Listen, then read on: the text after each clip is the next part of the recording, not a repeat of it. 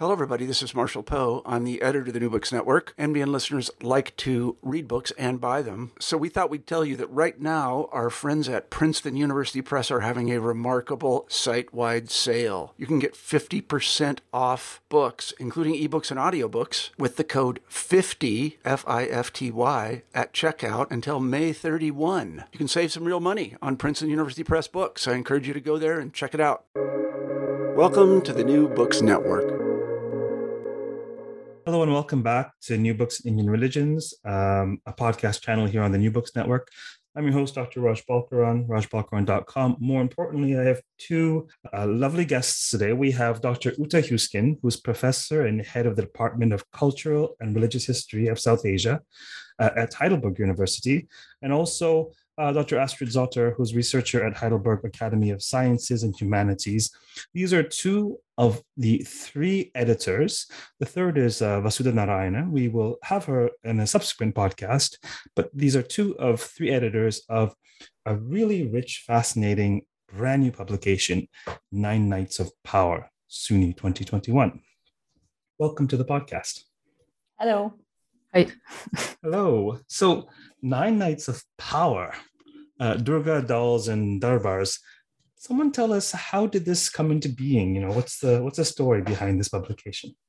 Do you want to take that? Yeah, I can start. Well, basically, it's one of the two books which are the outcome of an international collaborative research group on Navaratri and Durga Puja.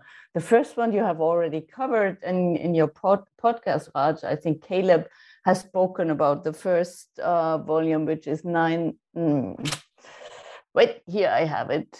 of the Goddess, the Navaratri festival in South Asia. And this also had appeared at SUNY as our book, which is Nine Nights of Power, Durga Dolls and Darbars.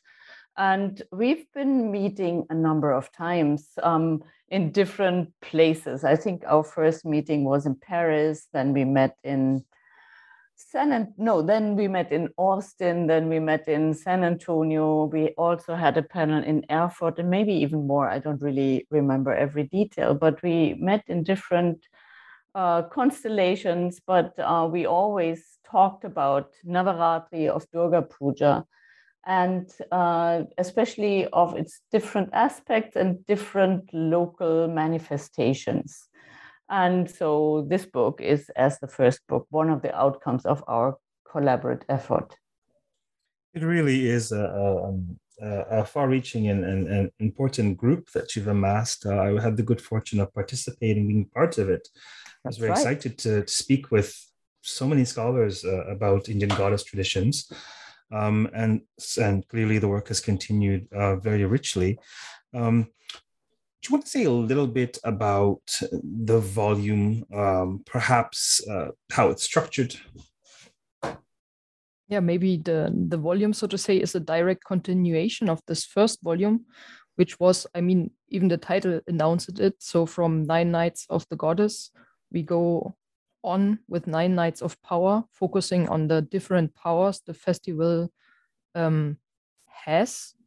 So something like we look at what work does the festival do, what does it achieve, and our focus is on agency on the one hand. So what does the festival do?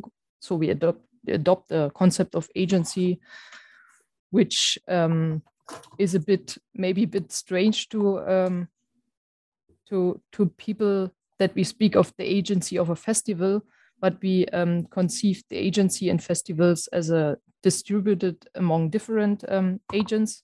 And so the festival actually has or develops its own power. And we look at the festival in its different dimensions, how the power unfolds, so to say. And this is also the structure of the book. And I think what is also a special point in that volume, as compared to the first volume, is maybe the stress on visual material. So we not only look at the performative aspects more closely and the agency and the authority structures, but also provide the reader with visual material. So we have, thanks to sponsorship by two academic institutions, the Oslo Institute and the Heidelberg Academy, we were able to print the volume with color plates. And we conceived these picture images not only as, so to say, illustrations, but also as a potential way of knowing and the potential way of conveying our arguments. And this, I think, is also special about the book. It is a notable feature. There are beautiful, engaging, colorful images that each have so much to say in addition to what the papers about them are saying. And for anybody who's had a taste or an experience of the festival, it's so rich. And so I'm glad that the images were included. Do we want to talk about the different sections of the book, perhaps? How the book is structured? Yeah, maybe the structure is, in general, we have 3 different sections. So maybe as not every reader has the book at his or her desk, we just go about the sections one by one. So the first will be Navaratri as agent of renewal and transformation. The second is propriety versus creativity in Navaratri. The third one is gendered identities in Navaratri. And the last is Navaratri as instrument of power. And maybe we can just go through the papers one by one, if you like. Yeah, that would make sense. Say, the title, the author, a word or two of what it's about, and then afterwards we could talk about the diverse array and who might be interested. But yes, that would be a great next step. Okay, so the first paper is by Hilary Rodriguez, and the title is Ritual of Revitalization, the Transformative Power of the Durga Puja. Hilary's paper is focuses on Benares, where he did field work in the 1990s. So he is one of the pioneers of the field. And his book on Durga Puja in Benares has maybe inspired all of us to this work. And so to put his paper first is maybe also, so to say, is due. He focuses on the Durga Puja's power to transform and to revitalize, and distinguishes 3 different levels.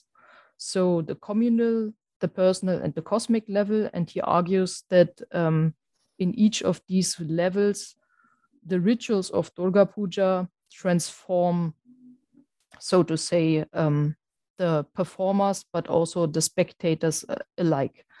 So on the communal level, we have the social bonding, which happens in neighborhood levels, in the organizing committees, in the families, and we have the whole redistribution of wealth during the festival. Then we have the personal level, where the worshipper is empowered and transformed, where boons from the goddess are, so to say, granted to individual worshippers. And then we have the cosmic level, which also, so that the Durga Puja also transforms the whole cosmos and is connected to fertility and sees the earth as a mother. So we have, on the one hand, a festival which is deeply entrenched in the social, but at the same time, it also transcends it and, so to say, roots it in both worlds. So on the one hand, we have the whole social dimension. On the other, we have this permanent binding to the cosmos and to the transcendent world. Yeah, this is maybe what Hilary's paper is about. The next paper would be by Nilima Shuklabhat, straddling the sacred and the secular, presence and absence of the goddess and contemporary Garbo, the Navaratri dance of Gujarat. This is a very interesting piece, and we were very lucky and happy to have Nilima on board, because in the beginning she wasn't so much part of that group, but she came in, and I think this is one of the most interesting papers because it focuses on a Navarata celebration or Durga Puja celebration not very well known, at least in academic circles, the Garbo dance of Gujarat. It may not be well known to us, but I think in India it's all about very well known, and very well known, and the people engage in it, but it hasn't received so much scholarly attention so far, and that's why it's very good to have her on board, because she shows what happens to such a ritual when it is, so to say, propelled or transformed from a local neighborhood affair to being a super popular, mass, spectacular, with many people involved. So originally, so to say, in the traditional way, it was just a neighborhood affair. During the Durga Puja autumnal Navaratra, the women came out from the house and danced around a small pot representing the goddess and singing songs. And these performances were then already in the 19th century, they were often taken up by, so to say, people who had a social agenda or political agenda and invested with new meanings.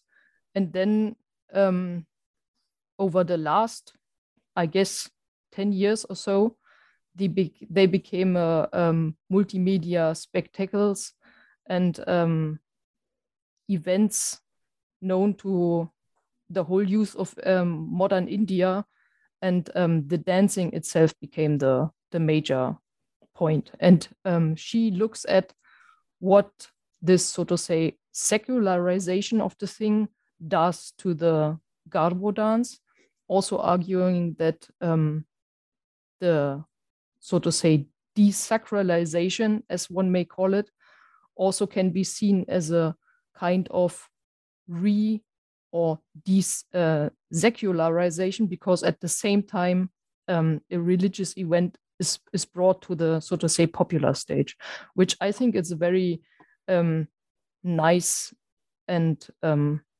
nice argument, and makes one think about, so to say, modern and popular Hindu religion in India.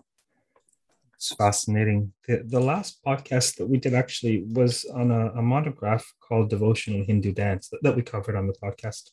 And it was a call to a return to the sacrality of Hindu dance. So there's some really fascinating work in that article, and it's really important considering how popular this phenomenon is and how little has been written on it. So those two papers, just to tune the listener, belong to the first section of the book called Navaratri as Agent of Renewal and Transformation. And now we're going to take a look at the two papers in the second section of the book, Propriety versus Creativity in Navaratri. Yeah, I can take over here. The second, as you rightly say, the second section deals with propriety and creativity, but also its limits during Navaratri. And we have two contributions. One is by Moumita Sen, who is from Oslo, a different university in Oslo, and myself. And Moumita writes, the title of her presentation is "Can Didi Truly Become Durga? The Riddle of the Two Goddesses?" And what she's talking about is largely the political aspects and political dynamics of the Durga Puja in Kolkata. So she's introducing the political scene, but also introducing how these pandals, this kind of makeshift temples that are set up each year during the Durga Puja in Calcutta, and which makes Durga Puja, I think, worldwide so famous, how these are, on the one hand, themed and artistic, but how they also are highly political. And her example are those pandals which actually have Mamata Banerjee as deity, so being displayed, so the displayed as Durga, and how her, let's say, political foes are then also displayed as asuras.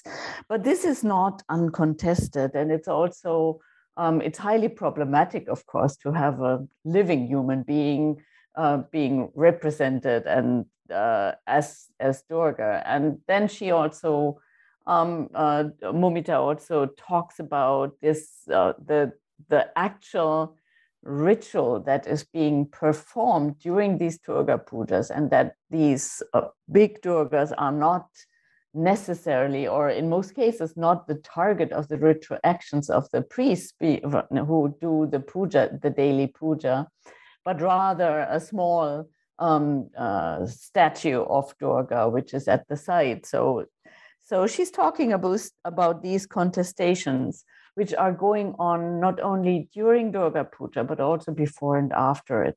So this is a very highly interesting piece that also lets us think about other settings where the political aspects of this festival are not so evident as it is in this case. Then the second contribution to this setting is actually myself. So at least I can confidently talk about what I at least wanted to say. And this is entitled Limits of Creativity, Kolu in Brahmin Vaishnava Households in Kanchipuram. And what I'm talking about is, in general, Kolu. Kolu is these domestic setup in South Indian, mostly Brahmin households, where dolls are placed on these different stages, and these dolls represent deities. They represent, but also, let's say, village scenes, or they represent their kind of, might also be kind of zoos or other so-called, I mean, what we would see as secular dolls that are placed there. And what I am looking at here is one specific Kolu, and that is actually a Kolu which is set up by a good friend of mine every year, who is, in contrast to the usual Kolu hosts, is not a woman but a man, and who also does something very special. He makes the dolls themselves, and these dolls are special in so far as they are made of waste material.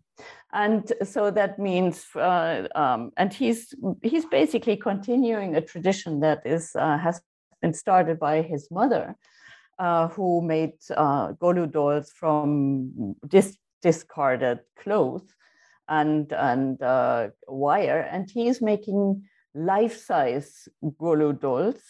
And these life-size, let's say, I would say, statues basically also represent the deity Varadaraja, who is in the temple just across the street. And I'm talking about the success and sometimes also the failure of this specific setup, which results from the discrepancy between the materials, so waste material, and the displaying a deity with waste material. So that is my contribution. And then there's the next section, which of the book, which talks about gendered identities in Navaratri. And we have, in this section, we have 3 contributions. And one of them, actually the first one, is dealing with masculinity and Navaratri. I mean, in general, we often hear that not only is Durga Puja, Navaratri, the festival of the goddess, but also a woman's festival. And in many ways, that is true in many places. But it's not just that. And that is what I think makes this contribution so valuable and outstanding. So and this is by Jeremy Saul, and Jeremy talks about the ascetics or young men who emulate Hanuman and follow ascetic vows and also dress up as Hanuman and who celebrate Navaratri in that way. So he's talking about what this means to their identity, how this intersects with, I would say, like sports events, but also how this, how this is kind of, that's his argument, restoring their own Hindu masculinity and how it becomes so popular and widespread in that way. And let me just, so the location of this is Salazar, and there's another location that I actually have forgotten. Panipat, yes. And there he's looking at two different traditions which both place Hanuman at the center rather than Durga, which is extremely interesting, I think, for a festival that is called Durga Puja. I have to say, I found that contribution particularly fascinating. In a very rich book, it really stands out. It's something I think it's important to study because it's just so it's challenging to make sense of. Yet there's so much there to make sense of. So I'm really glad you were able to include that. I hadn't heard of that. I mean, I know of some wisdom teachings where Durga is associated with Hanuman for practice reasons, but I had never seen any of this phenomenon or come across it before. So it's really fascinating. Yes, and I not only in terms of material, but in terms of topic, because we have been grappling with this throughout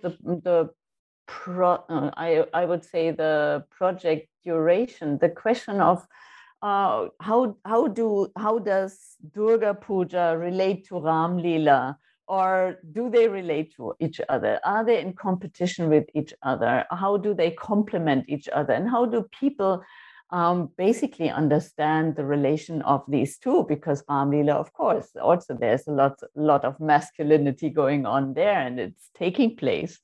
So that is maybe also a topic that might be taken up in future research, even more pronouncedly, the question of the complementarity or maybe competition of these two celebrations during Navaratri. And also when thinking about gender studies, we are used to thinking about femininity and females, and to have the other perspective to focus on masculinity. I think this is a newly rising field, but an interesting one. So I find I've often noted, at least in the depiction of the Devi Mahatmya that I mostly study, I've noted that Durga very much in the Devi Mahatmya is very motherly, very martial, very feminine, very masculine in different ways. And there are these interesting threads there. So listen, if there are grad students out there who are looking for a project to research on, this might be for you. What's the next paper about? The next paper is by Jennifer Ortegren, and it's entitled Going Home for Navaratri, Negotiating Caste, Class, and Gender Between Rural and Urban Rajasthan. And Jennifer takes a very specific approach because she's following two individuals, two young girls who oscillate between their, let's say, urban home and then visit for Navaratri, however, visit the family home in the village, and how they navigate these very different identities, and how that also, on the one hand, of course, it restricts them much more than the rural setting restricts them on the one hand much more than the urban setting, but on the other hand, also allows them much more freedom in terms of, let's say, playing out their female identity and so on.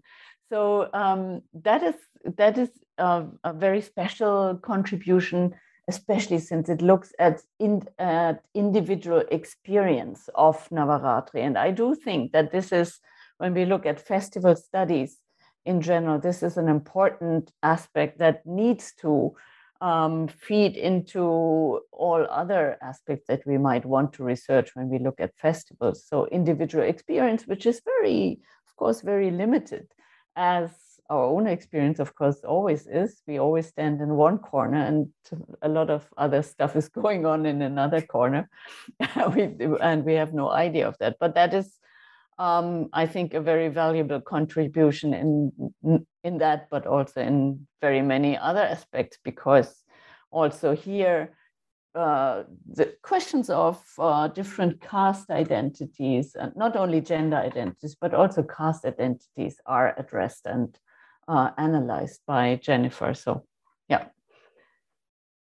The next contribution is by Ina Ilkamer.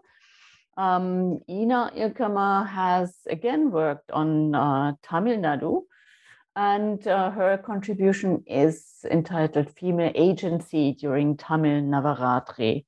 And so she's looking at different aspects of the festival as it is celebrated in Kanchipuram, where she did her fieldwork, and talks about the question of how is Navaratri actually celebrated in homes, but also how Navaratri, and especially the domestic celebration of Navaratri in homes by women, is also adopted by not only by other than Brahmin castes, and how that then again changes the celebration itself. That, for example, in some kolus that are celebrated in non-Brahmin homes, also the goddess is fed meat and alcohol, because that's what she's demanding, something unthinkable in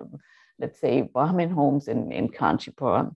But she has also one very, very outstanding example of one woman that she encountered, and she's become friends with in Kanchipuram, who not only celebrates Navaratri and Kolu in an extremely grand way, but who also, and in whose celebration, this is also combined with possession. So the goddess takes possession of this woman, and then neighbors and other, let's say, clients or followers of this woman are coming and seeking the advice of the goddess through her, which I find is a very interesting example how the adoption of these, let's say, performative tradition or the ritual traditions can also change what is actually going on, but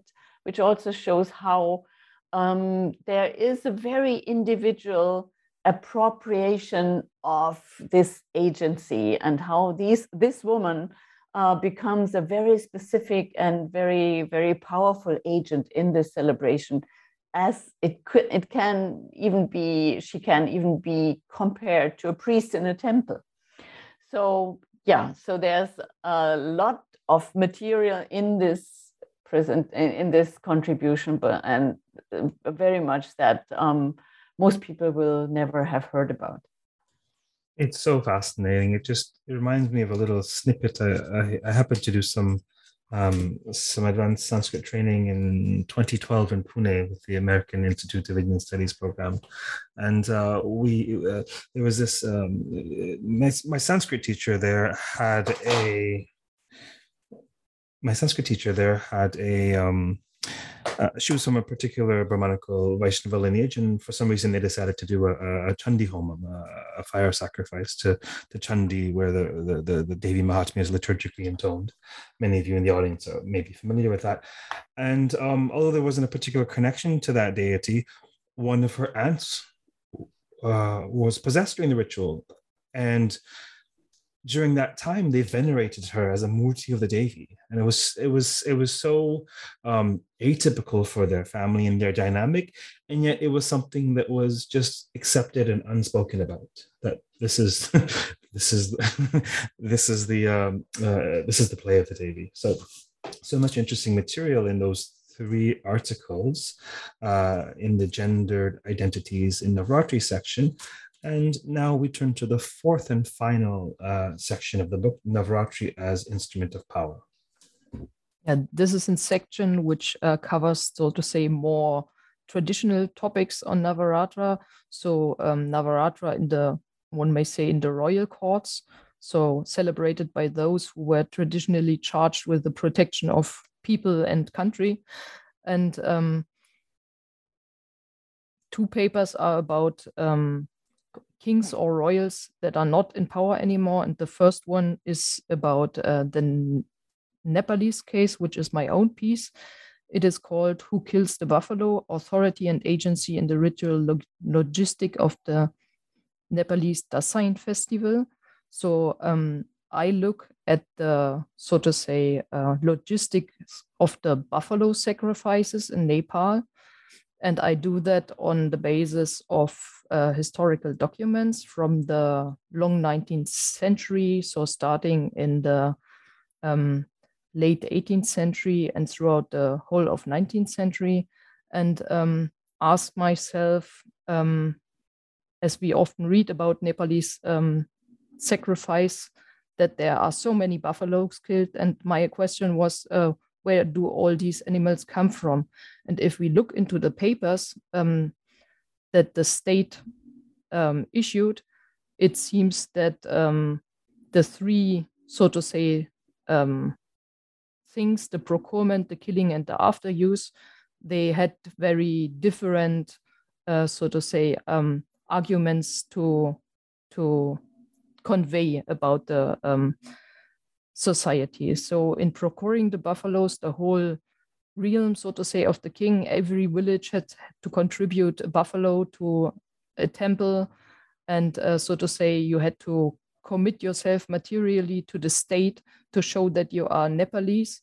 And the people remain unnamed, and they are just, so to say, the subjects of the king.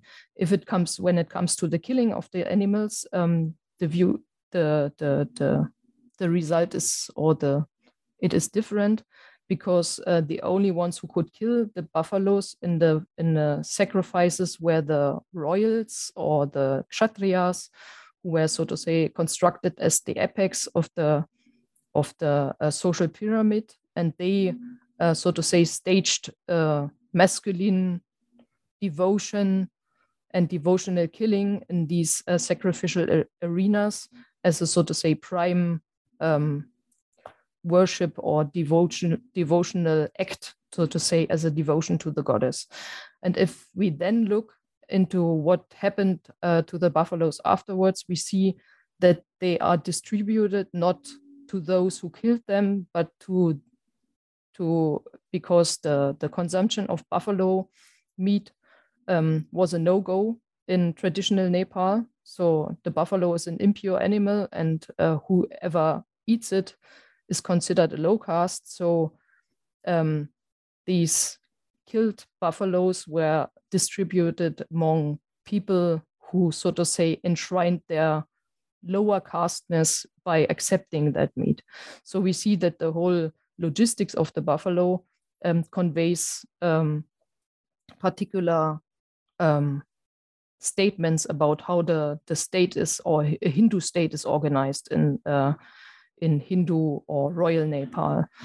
But what we also see, and this we only see after, so to say, arrival of democracy, and also in some earlier period, that these, so to say, state arguments are also challenged by different groups, because Nepal is a multi-ethnic, multi-religious state. And of course, these sacrifices were appropriated in different settings. So by either turning these arguments around, or by just celebrating the things differently. And this is what I try to look at. So the competition, the state, so to say, the statements made by the state by dealing with the buffalo, and then also the arguments against it that were brought forth by other groups on the ground. If we look at this contestation of arguments of traditional narratives about Navarratra, these issues also play a role in the other two papers in that section. So we have Caleb Simmons' paper, Domains of Dashara, Reflections on the Struggle for Significance in Contemporary Mysore. So he looks at the Mysore celebrations and shows how in traditional Mysore and also in modern Mysore, these these celebrations become a ground for struggling about significance. He starts from the historical perspective, so focusing on the period when the king was still in power, and then goes on to contrast that historical perspective with the modern perspective, so showing how the Navarratra or the Dashara celebrations are held nowadays. And he argues that on the one hand, we have the traditional, so to say, performative and ritual rhetoric that the goddess and the king are equated with one another, and this couple of goddess and king produces the power that is then distributed in the whole policy and polity. And if we now look at the modern celebration, something very different happens when new political powers come in. So the old Raja and the old power is, so to say, pushed aside a bit, and new political actors take their place. And we have this constant struggling for power and for powerful places in front of the goddess and around the goddess, and the struggle for carving out significance of such rituals. So we see that throughout the history of that ritual and of Navarratra rituals in general, there's constantly this making and remaking of meaningfulness and also of trying to so to say channel the power of the goddess for one's own ends. And this is, I think, beautifully illustrated by Caleb's papers. And in a similar vein, Uwe Skoda's paper writes about such power struggles and such struggles for so to say milking the power of the goddess. In his paper, The Ups and Downs of Competing Power Rituals, Dasara and Durga Puja in a former princely state of Odisha, he looks at the Navarratra celebration in a princely state in Odisha, in Bonai, and he looks at what happens to these celebrations. So there are, so to say, three different actors involved. We have the traditional celebration by the king, and then we have a new actors coming in. So we have more Bengali style market Durga Puja, and then we have another RSS Durga Puja being celebrated, and these struggle for significance but also compete over space. Yeah, and that's fascinating, far-reaching papers. Just a couple thoughts. I know we need to close soon to take care of some commitments. So then, who is this book for? Who would be interested in this book? What kinds of fields or studies or approaches? Well, I would say I was myself surprised, but basically what I think it is an excellent book for teaching on Hindu studies. So it's not necessarily, I mean, you of course you can teach about Navaratri, but what is I think much more important here is that you can teach through this book about different aspects of different Hindu traditions. And it's kind of epitomizes different aspects that you might want to focus on. You might want to expose your students to. So in that sense, I think it's a perfect book, as is the first book, for students of Hinduism in a very general sense. But it's at the same time, interestingly, it's also an extremely good book for specialists if you're looking into goddess traditions, if you're looking into Hindu festival traditions, if you want to look at Hindu traditions through local aspects of these traditions. I think it's, at least I use it a lot in my teaching, much more than I would have thought before we actually came up with these volumes. I couldn't agree more. Just by chance, this podcast is taking place a couple of days after an AAR meeting. There's a Navaratri group there. There'll be another a panel next year as well, and the topic was teaching. Using this for teaching, and I had the pleasure of moderating the discussion, and so much came out of that in terms of ways in which to use this to convey the breadth and depth of Indic traditions to undergrad students. So I couldn't agree more. Was there anything else on the book that you wanted to touch on before we close? No, you're good. Okay, so for those of you listening, we've been speaking to Dr. Ute Huskin of Heidelberg University, and also Dr. Astrid Zotter of the Heidelberg Academy of Sciences and Humanities. We've been speaking about their brand new Sunni publication, 9 Nights of Power, Durga Dolls and Darbars. Until next time, stay safe, stay sane, keep listening, and keep contemplating the 9 Nights of Power. Take care.